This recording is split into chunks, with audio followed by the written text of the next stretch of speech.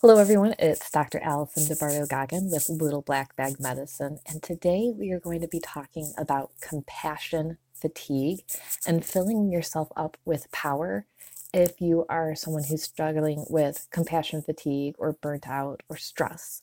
So, what is compassion fatigue? The way I look at it is that people are just tired of dealing with other people, especially as empaths, or if you're a healer in the health field, or your calling is just to care for others and support them. But what happens is that in your body and in your heart, you start feeling what they are feeling. And their pain, your patient's pain, the people around you that you're taking care of becomes your pain, especially in the healthcare profession, where it's very easy to hear the same thing all day long, of people who are in trauma and stress, who are scared and fearful and angry. They take it out on you.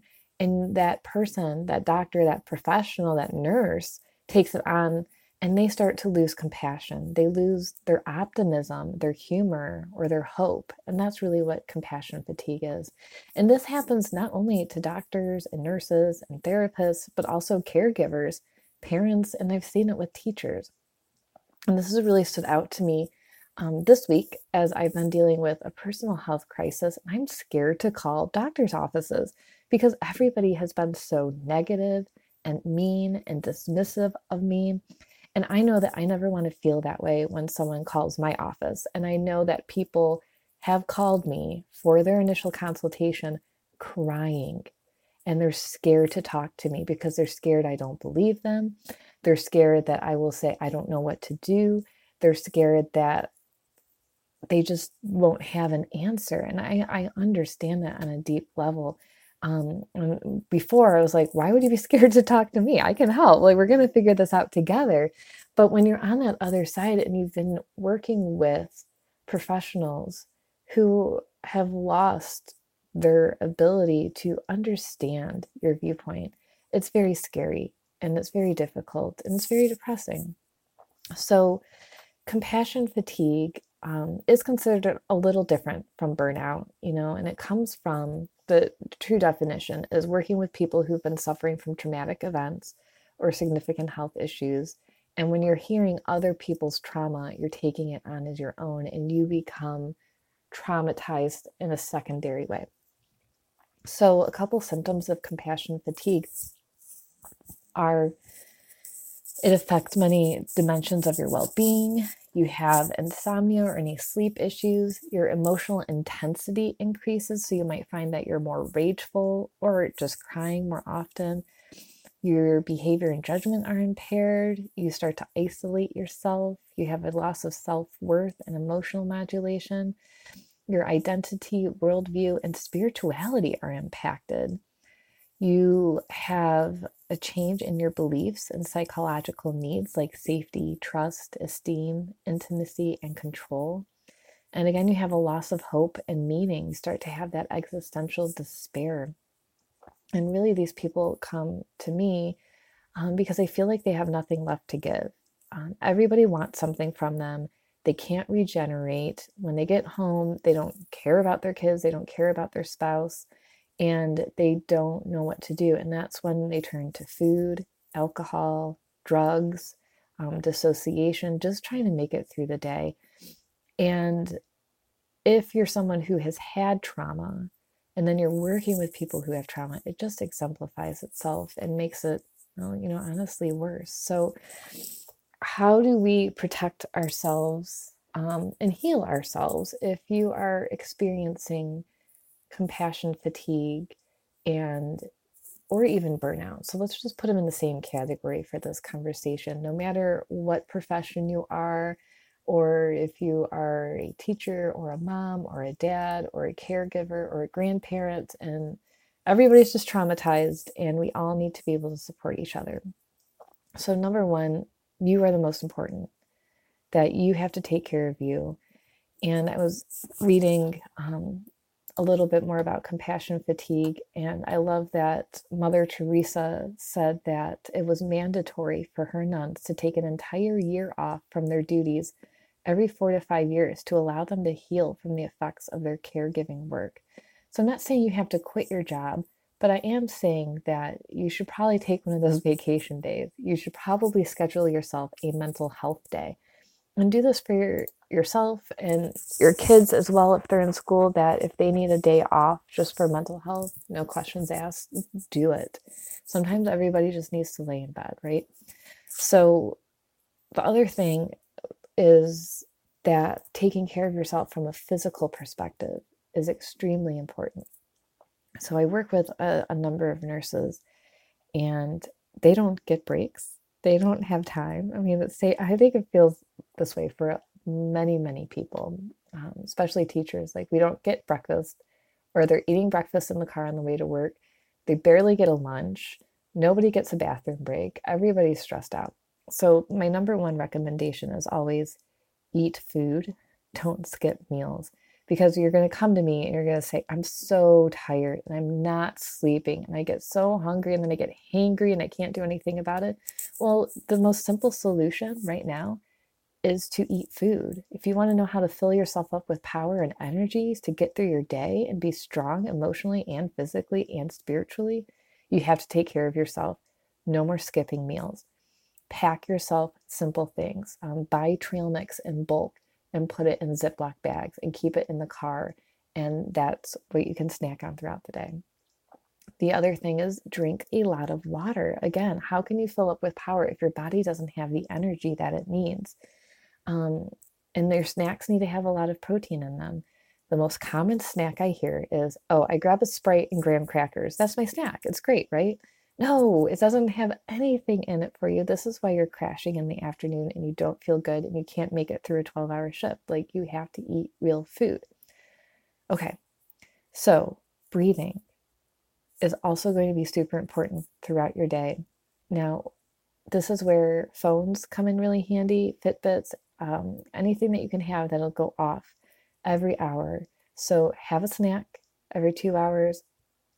Set a timer for breathing every hour. So slowing down and deep breathing. And part of that too is a longer exhale will improve your vagus tone, which is your vagal nerve, to calm down your sympathetic response. So you can do a 4 count in, so a deep breath in for 4 counts, hold it for 4 counts, and out for 7 counts to get your body to calm down, to get your brain and your nervous system to calm down, to lower your cortisol, and just to overall feel better. Plus, breathing means your body gets more oxygen, and oxygen is energy. And it gives you time to sit back, even if it's like 30 seconds, and get your shoulders down and back, open up your chest, do some deep breathing, feel your belly move.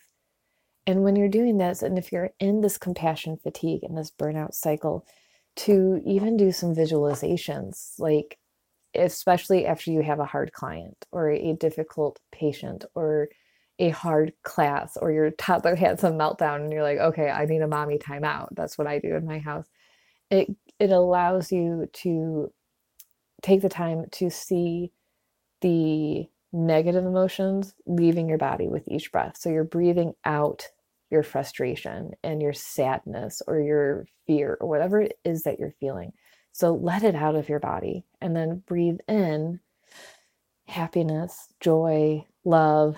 How about peace? Maybe just peace. It doesn't have to be an extreme happy emotion, but it could just be, okay, I'm breathing in calm. This is my calming air. I'm going to energize my body. I'm going to protect myself. The other part that I want you to do too is just move your body. So in the big way, yes, that means exercising consistently, either walking, weightlifting, exercise programs. I don't care what you do, but moving your body, but also in small ways throughout the day. So again, if you have a hard time, have a difficult moment, do your deep breathing and literally just shake your body. Shake your arms, shake your hands, shake your feet, like shake it off.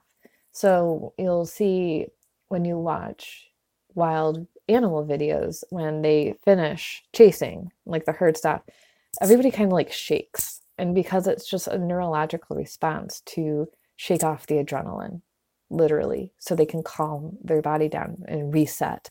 So you can calm your body with deep breathing and shaking it off and moving. Flicking your hands will also release energy and help you get it out of your system, right? Something I like to do is listening to music to release energy. I don't recommend listening to anything that's going to make you feel sad, especially on the drive home. So make sure that you're listening to something that is either uplifting or helps you get emotions out. So, like heavy metal or happy music that you can dance to and move your body to. And then when you have time to yourself, right, get your emotions out, cry, laugh, vent, punch pillows, schedule a time with your therapist, counselor, life coach, somebody that you're not unleashing on your family.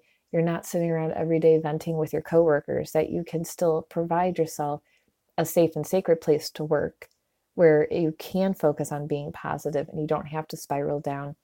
And then when you come home, you also don't have to spiral down. So we can separate your burnout from those around you.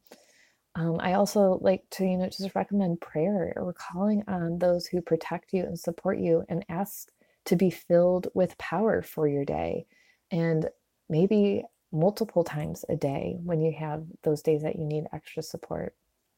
Grounding, walking barefoot when you can, sitting on the floor, doing a grounding meditation can also be very, very supportive to help shift your energy and find the connection within yourself. Because when you lose hope, you lose optimism.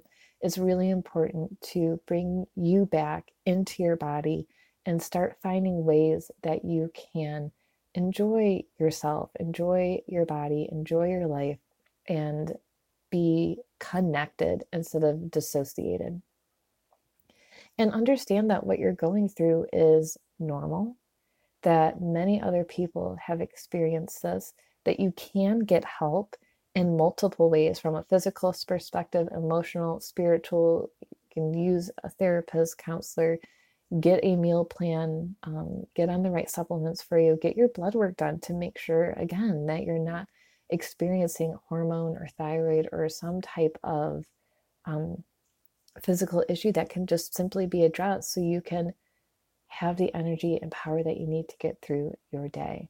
So, if you are interested in working through this and having someone like me help you work on your energy, shifting your mindset, shifting your health, I am running my Awaken Your Soul Medicine program. And you can message me.